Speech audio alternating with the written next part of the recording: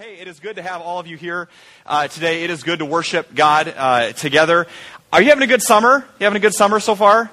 I hope that you're not running around too crazily. It's good to dance before the Lord, but it's good not to be so busy. I don't want you to miss your summer. I don't want to miss my summer because I think that God has a lot of things to do in us this summer. We talked about that back in May, that one of our desires is that at the end of this summer, we want to be more in love with God at the end of this summer than we were at the beginning. And it's not about us achieving something or earning something. It's just God just loves to lavish it on us. And so I echo that prayer again for every single one of us. And God is doing some incredible things here at City Branch as we love and as we serve the city around us. I missed you last week. I was out at West Des Moines, our main campus, so it's good to be home again. And one of the things that I got to share with them, being that last Sunday was the first Sunday after Vacation Bible School, was just how incredible of a week that was. And I think you may have seen these pictures, but for those of you that weren't here last week, I think we have a couple pictures to throw up on the screen from Vacation Bible School. There's just kind of a montage. Ooh, I can make puppets. A montage of what happened at Freedom for Youth a couple weeks ago. And I want to say, and I want you to hear me say this, I was so proud of you. It was just so awesome to see City Branch together as a community of faith, serving together. And as much as VBS is about the kids, and I know that we like to think it's about the kids, and it's all about the kids, and everything is for the kids, it's for you. And you know that you liked it, and you know that you enjoyed it, and doing all the silly songs and all that sort of stuff. And so as much as VBS is for the kids, it's for the adults. And one of my favorite things was seeing all of you serve together. And so many that aren't able to be with us this morning as well, that I know are out on the town. God does really amazing things when we get out of our comfort zones and when we get out of the box and we step out of the boat like Mark Nelson from Freedom for Youth talked about a few weeks ago. We step out in faith. God does incredible things. And I will tell you this morning, if you're in a small group, if you're in a Bible study, if you have a group of people that you hang out with on a regular basis, do you want to know one of the fastest ways to grow together and to find unity together? One of the fastest ways to do that is not by every single week sitting in your living room talking. That's important. That's a part of it. Serve. Serve together. Nothing will grow you closer together than serving. And that's what I saw at Freedom for Youth at Vacation Bible School. So I just want to say I am so proud of you. Thank you for doing that, for serving together. And I think that God really united us as a church as we serve together in that. So thank you to Jody and Laura and the whole children's ministry team for that. And one of the things that I got to share with our family of hope at West Des Moines, as they don't always know everything that's going on here, well over 90% of these kids were not from City Branch. We're not from our community. And that is just a huge praise God. So let's just give God praise for that. That is just awesome. It just goes to show further the importance of the satellite ministry, not only here at City Branch, but at North Branch and Ankeny as well, that sometimes God just wants to do things outside of the walls that we wouldn't even think and outside of the box. So thank you. Thank you so much for doing that. Hope that you also had a wonderful 4th of July. I lit a lot of sparklers, probably more than I should have, and ran around like a fool with sparklers and kind of got that inner kid in me going again. But as we know, as the 4th of July passes by, summer is starting to move along. And summer for us here at Hope means that we've been going through this series called the Old Testament Times. So once again, if you want to take out your bulletin, and we're kind of pretending that we just got the Sunday morning news, that you're open up your Old Testament register here, and you see the headline this morning is David's Freedom Dance Deemed Undignified. And we heard a little bit about that in the children's sermon. And so as we've been going through this series, we've been opening up these different headlines and studying some of the major themes and characters and events of the Old Testament. And even if you're unfamiliar with a lot of these, if you didn't grow up in the church or you're still new to City Branch, that maybe you've probably heard of folks like Noah or Abraham or even David, as we'll be looking at today. But I'm also guessing that as we've been going through these stories, even if you've known about them for years, hopefully you realize that there's a lot more going on here. There's a lot more to these stories than meets the eye, than maybe just what was on the flannel graph chart that your Sunday school teacher had and the Velcro and you're sticking it on there. There's maybe a little bit more going on than the mural that was painted on the hallway in your Sunday school wing of your church growing up maybe. There's a lot more going on in these stories, and maybe they're not quite as safe as we would like them to be. And also, maybe you're realizing that a lot of these heroes of the Old Testament are not as nice and clean and put together and perfect as we would make them out to be. In fact, one of our prayers this summer is that, as we mentioned at the beginning of this series, and it's important that we remind ourselves that, so often we put a lot of these Old Testament characters, we kind of put them up on this pedestal. This unattainable pedestal. And it's so important for us that we kind of take them off that pedestal once in a while and we just set them down, and so we can look them eye to eye and see in their eyes the same God, that they're following the same God that we're following here today. That somehow we put them up on this pedestal and we think they're unattainable sometimes. And we look at the Bible and we look at all these people and we say, you know what, I could never do that. I could never reach that level of spirituality, because we almost start to call them super Christians, superstar Christians, and we put them up on this pedestal almost as if they're experts, right? They're God experts. And we could never do that. Because when you think about it, we live in a culture of experts, don't we? There's experts all around us, whether it's people that can fix your car. There's people that can fix your computer, unless you have a Mac, I've been told. That's not an issue for you. But we have all sorts of experts. And the problem is, I think that sometimes we do the same thing with the characters in the Old Testament.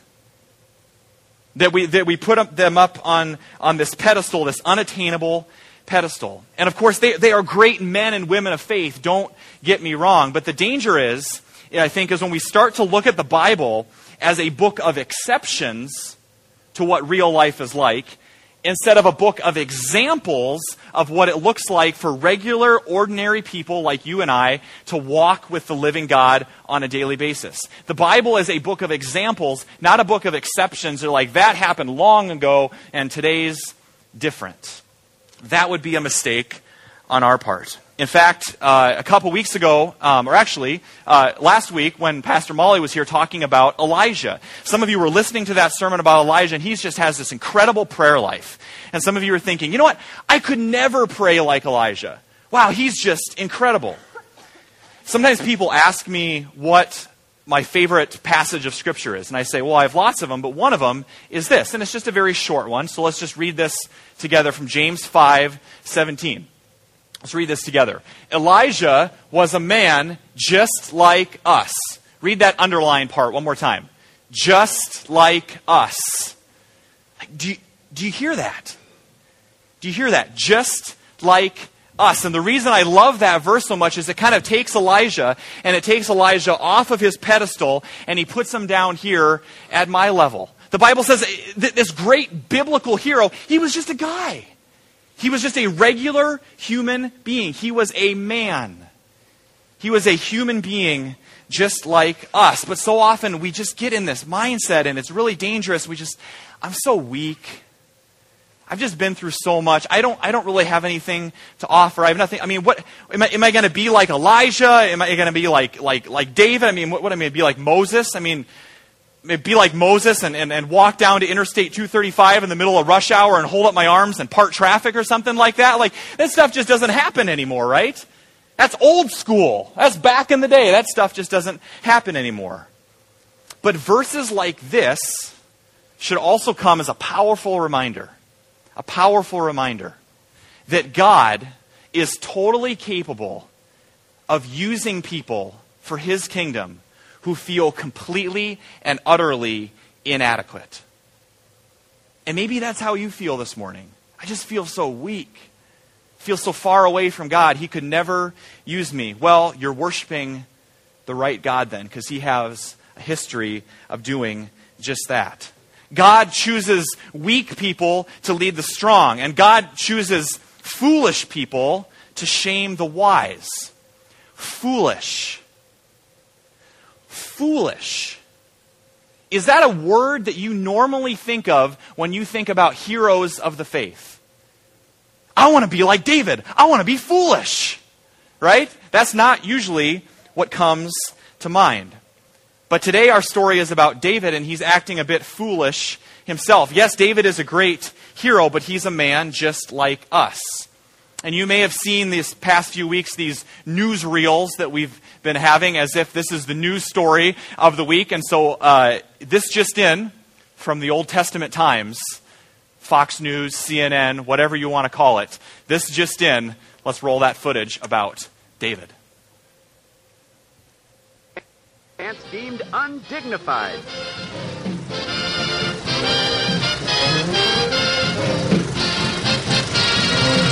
The men of Israel had reclaimed the ark of the Lord and were parading it into the city of David. There was shouting, dancing, and much rejoicing. Songs bellowed forth from lyres, harps, tambourines, and cymbals. But none of these things drew the ire of Michal quite like the dancing of her husband, King David. For David was clothed in little more than servant's garb, and danced in a way that left little to the imagination. And so, after the ark was delivered to its resting place, and David arrived home, Michal criticized David for his shamefully indecent exposure. But David was not ashamed, far from it.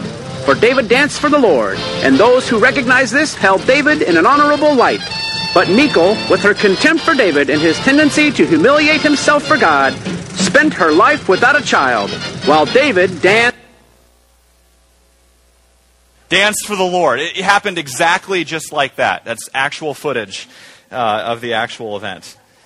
But it does set the stage for our story today. So if you've got your Bibles, turn to 2 Samuel chapter 5. If we're going to understand what's going on in 2 Samuel chapter 6 that we read today, we got to do a little background work. We got to do a little detective work and go back to chapter 5 and set the stage. So 2 Samuel chapter 5, just a page before you were, starting at verse 3. And so we see in verse 3 that David is finally being anointed king. And like Tracy said, yes, this is the same David. The same David that had the slingshot and the rocks and and hit the giant fall down. Same guy. Same guy is now being anointed king over all God's people. And so, although much has happened, obviously, to get there. If you remember long, long ago, even when David was a shepherd boy taking care after the flock, God saw in David a man after his own heart, as it says in 1 Samuel. David had been promised the throne of Israel long ago, long before he ever became king. And so it's kind of been a waiting game for him. And David was a man after God's own heart, which was unlike his predecessor, King Saul, before him. And so now that Saul was gone, David stepped into this position of authority and he was anointed king. For David, you have to understand, but by this point in the story, by the time he does any sort of foolish dancing, David has nothing to prove. David has reached that point in his life where he doesn't need the position of king. He doesn't need that bonus. He doesn't need the raise. He doesn't need the accolades to boost his ego, to boost his identity or his popularity. David has the heart of a king because his heart is wrapped up in God. And he understood, unlike King Saul before him, that positions of authority, it doesn't matter if it's back then or it doesn't matter if it's today, positions of authority are not for the sake of your own happiness as a leader. It doesn't matter what position of authority you're in today. Maybe you're a parent or you're a spouse or you're a boss or a coworker with somebody or whatever it is that you oversee. Positions of authority are not for your own happiness or to somehow lord it over other people. Positions of authority are given to you to serve.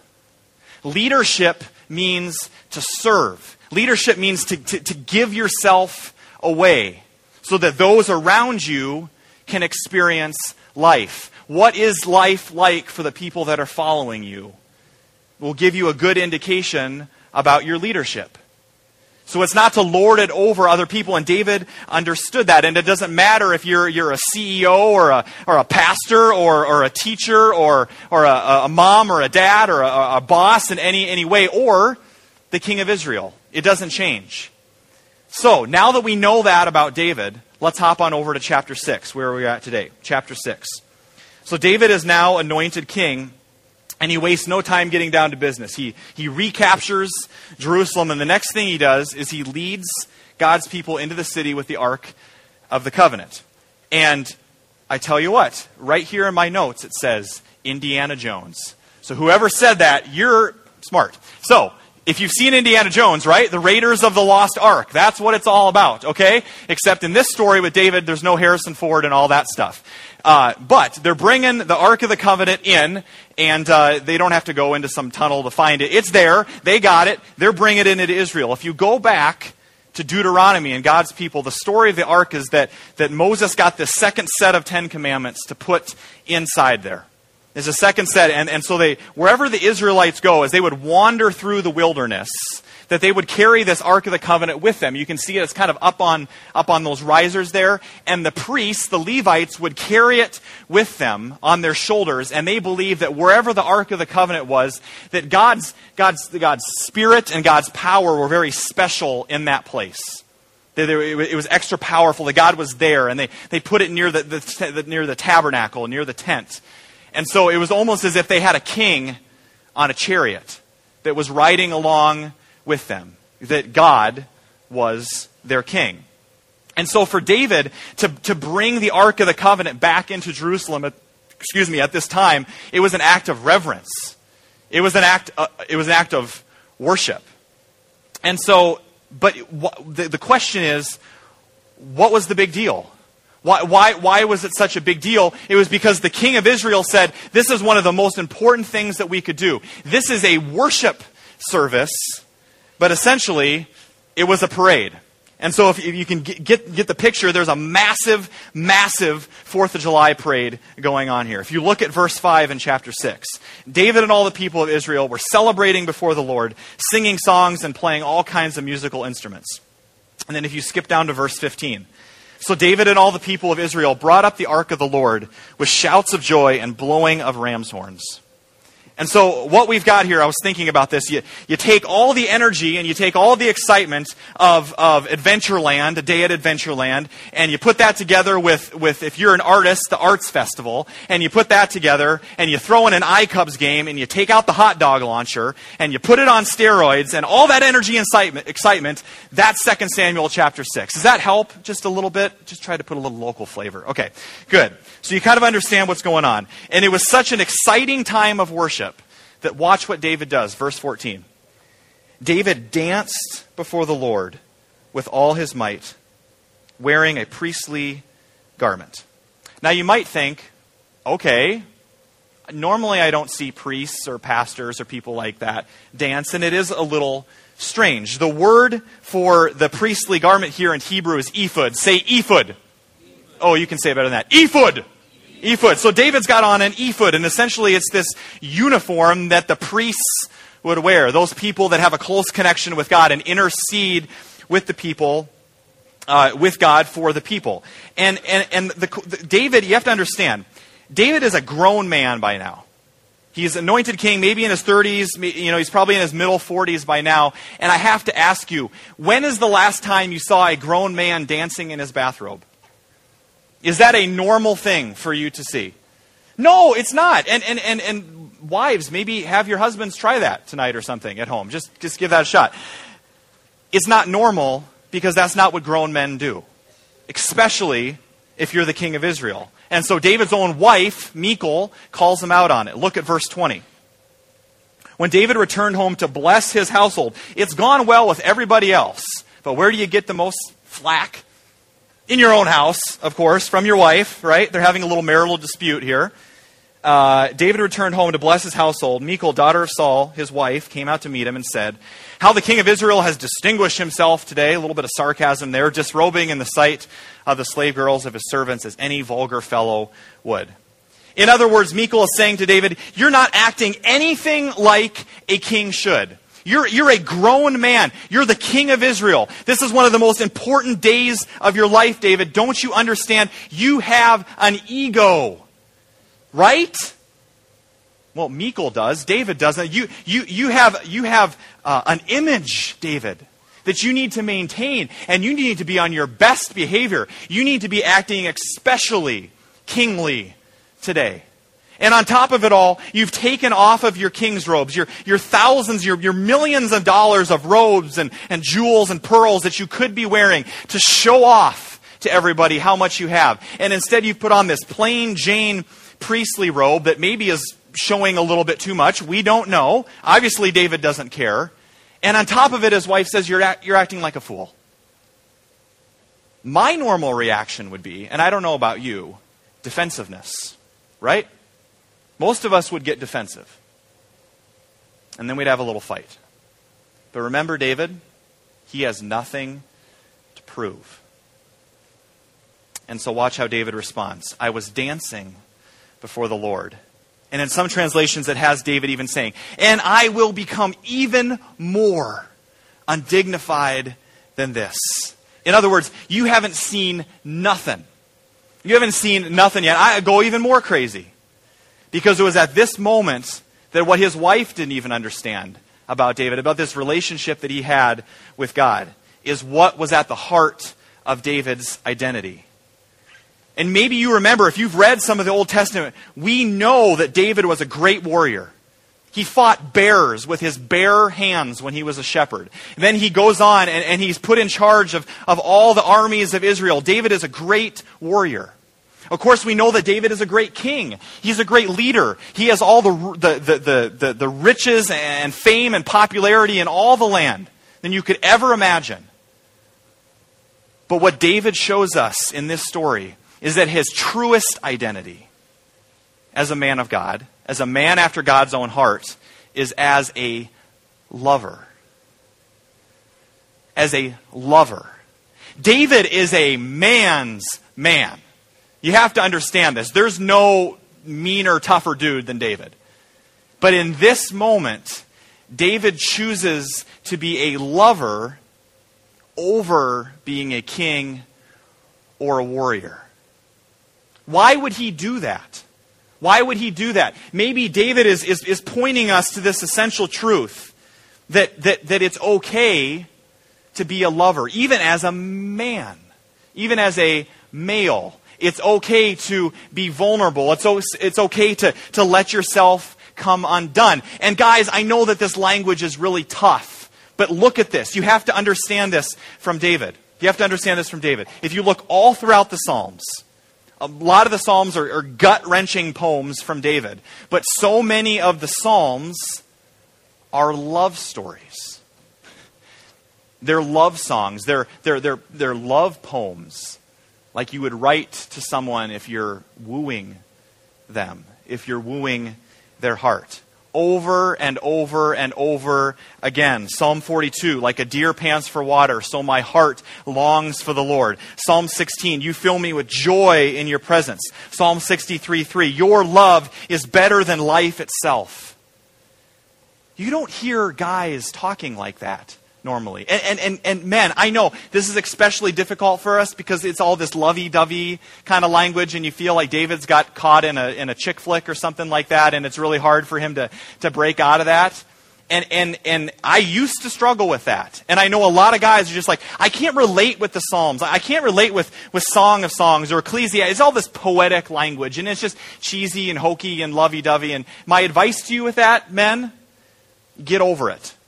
Seriously, just get over it. And I know I have the gift of compassion, but you'll have to deal with me here. You need to get over it. Because what David shows us in this story is that one of the most essential, if not the essential characteristic of being a man of God, and a woman of God for that matter, is to be a lover. Is to be a lover. Not just of women. Maybe that's the case, and maybe that'll come. But most importantly, to have a relationship and intimacy with your Father in heaven. I want you to look at this verse from Psalm 27. Let's read this together. This is David writing to God. One thing I ask of the Lord, this is what I seek, that I may dwell in the house of the Lord all the days of my life, to gaze upon the beauty of the Lord and to seek him in his temple. Did you hear that? I have everything. David's saying, I have everything. Cars, boats, yachts, money, mansions, riches, women. I could have anything I want. And this is what he says, I only want one thing. I just want to be with God, because nothing else satisfies my soul. And I can just, is it okay for you? That's my question. Is it okay for you to just be with God?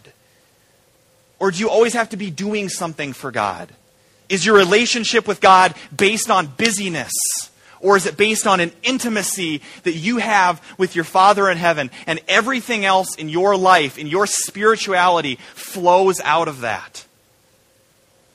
And that's what David had. That's what David had. The question for us this morning is, what is faith really all about? If David has anything to say about it, I have a feeling that David would say faith is not primarily a laundry list of do's and don'ts. It's not about having all the answers. It's not about being busy for God. It's not about not being just in 1 but 4 Bible studies just so you can feel spiritual. If anything, at its core, faith is a love relationship between you and your Father in heaven. That it's not about how much I can muster up and accomplish for God. It's more about what He's already done for me, and I'm responding to that. When did it become something more than that for you? When did it get so complicated? When did it become a business for you? When did it become a duty for you? When did it become sort of a putting in my time religion thing? Because it's very easy for us to work full-time at religion and yet be a part-time worshiper. And so here's David. Back to David, and David's doing his thing, and he's dancing around, and we don't know how many clothes he has on. It's probably summer, so it's hot, so give him a break. So, he's dancing around, but you look at David, and you say, wow, he's acting crazy. Well, maybe you don't understand his heart.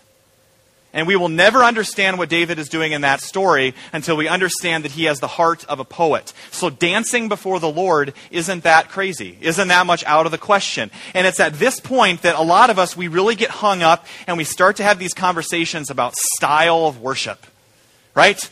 Worship styles, right?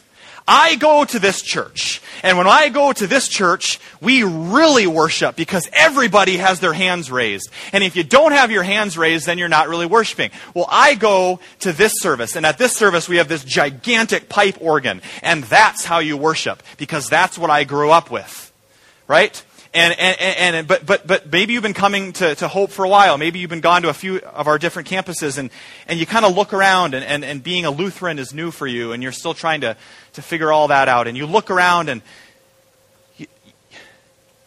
somebody's going like this, and then you see the one hand go up, and you're like, do they have a question? And then you see the 2 hands go up. Did somebody score? Like, goal! Like what's going on? And he looks really funny when he worships, and she has her eyes closed when she worships. Like, what's that all about? I mean, I'm just going to kind of stay in my little box here. In fact, I'm just going to sit in the back because I don't want I'm not going to sit in the front row. Heaven forbid, somebody might see me getting excited for God. I mean, what is that? It's weird. Is it Lutheran? I don't know. And you kind of look around, but then at the same time, I know that for a lot of you, you have these moments in worship, and maybe as we were worshiping this morning, and Paul and the team were leading us in worship, you just had one of those moments where something in you connects with something greater, connects with something of God, and you're just in that moment. And the most natural thing for you to do, maybe for you, is to just stand there in silence and soak it in. But for some of you, I know that the most natural thing for you to do is I can't sit in my chair any longer. In fact, I can't even stand, because the most natural thing for me to do is to lift my hands in worship. Because what I'm feeling, what God is doing inside of me is bigger than my body. It's outside of me, and I can't contain it anymore. So when you see people that are worshiping like that, is I'm not drawing attention to myself. I just don't know what to do with myself anymore. Because God, He's just loving on me, and I don't know what else to do. I can't contain it. And sometimes we have those moments, but we get so aware of what's going on around us that we start to stand up, and we're in that moment, and we start to look around us, and people are watching us, and we go, oh, it's just stretching it out. It was nothing. I was just stretching it out. Just kind of doing some shoulder rubs there. It's nothing. Why is that? You know? Like, why is that insecurity there? And so if we look at David, it doesn't surprise us that he's acting like that, because he doesn't have anything to prove anymore. And just to give you a little bit more of a picture of this, does anybody like World Cup soccer? Have any soccer fans out there? The final is this afternoon. It's really exciting. If you've been watching the World Cup, if anything, when I watch the World Cup, I don't watch soccer. I watch the fans. Any sport that there is 1 point every 4.5 hours to me is not worth watching. Okay? So I usually watch the fans more than I watch the game, right?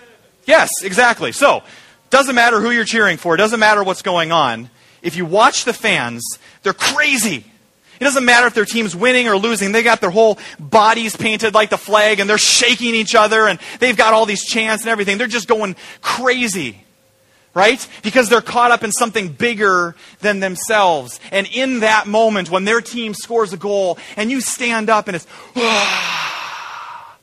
and you just hear that roar come over the stadium. Never mind the buzzers. Have you heard the buzzers? Oh, whoever had that idea never needs to have an idea again for the rest of their life. Watch the game this afternoon, 2:30 Eastern, 1:30 Central. Watch the game. It sounds like a giant swarm of mosquitoes has overtaken the stadium. Anyway, it just adds to the buzz. You don't see Mr. Argentina fan go, ah, ooh. Other people watching me, right? You don't see him do that. And to bring it home a little bit, you could say the exact same thing about 75,000 people in Kinnick Stadium in Iowa City, right? Exactly. It's the same sort of feel. And okay, I know, as a disclaimer, same thing about the school in Ames. But back to the Hawkeyes. So you see the picture up here, right? And we've got these flags, and you're in Kinnick Stadium, and there's all these people, and we're ranked in the top 10 of the nation, unlike the other team. And they've got these flags. And they're going around, and each section you're in is I-O-W-A. Everybody now. I-O-W-A. Hawkeye fans by the end of the sermon. That's my goal. I-O-W, and back and forth. And it doesn't matter where you're sitting, because you're a part of something that's bigger than you. And in that moment, nothing else matters. Something in you has connected with something larger. And dare I say that there's a lot of worship that takes place in sports stadiums. The question is, where is that worship directed? And my second question is this. If we can get so excited about soccer players whose names that we don't understand and can't even pronounce, and if we can get so excited about 19 and 20-year-old college football players, what does it look like for you to worship the God of the universe? And my answer to that is whatever is authentic to what God is doing in you at that time. And maybe for you, that's dancing in the aisle like David. And maybe for you, it's lifting your hands. And maybe for you, it's standing there in silence and just letting it soak over. Maybe you need to cry. Maybe that would be good for you, to just let it out. But the deeper question is not so much what expression of worship do you do here for an hour every single week. The deeper question is, what does it look like for you to be a worshiper on Wednesday afternoon? What does it look like for you to be a worshiper on Monday morning? Ugh. Right? What does that look like for you? Jesus said, love the Lord your God with all your heart and all your soul and all your mind and all your strength. What does it look like for you? And so it's more about us coming here with a posture that doesn't say, what can I come and get from worship today? What can I come and consume in worship today? It's a question of coming with a posture of your heart and saying, what can I give? Because I'm a part of this family, and I want to offer things to this family. And if I'm not there with the family, I can't offer what I have to the family. I can't be a part of the body of Christ.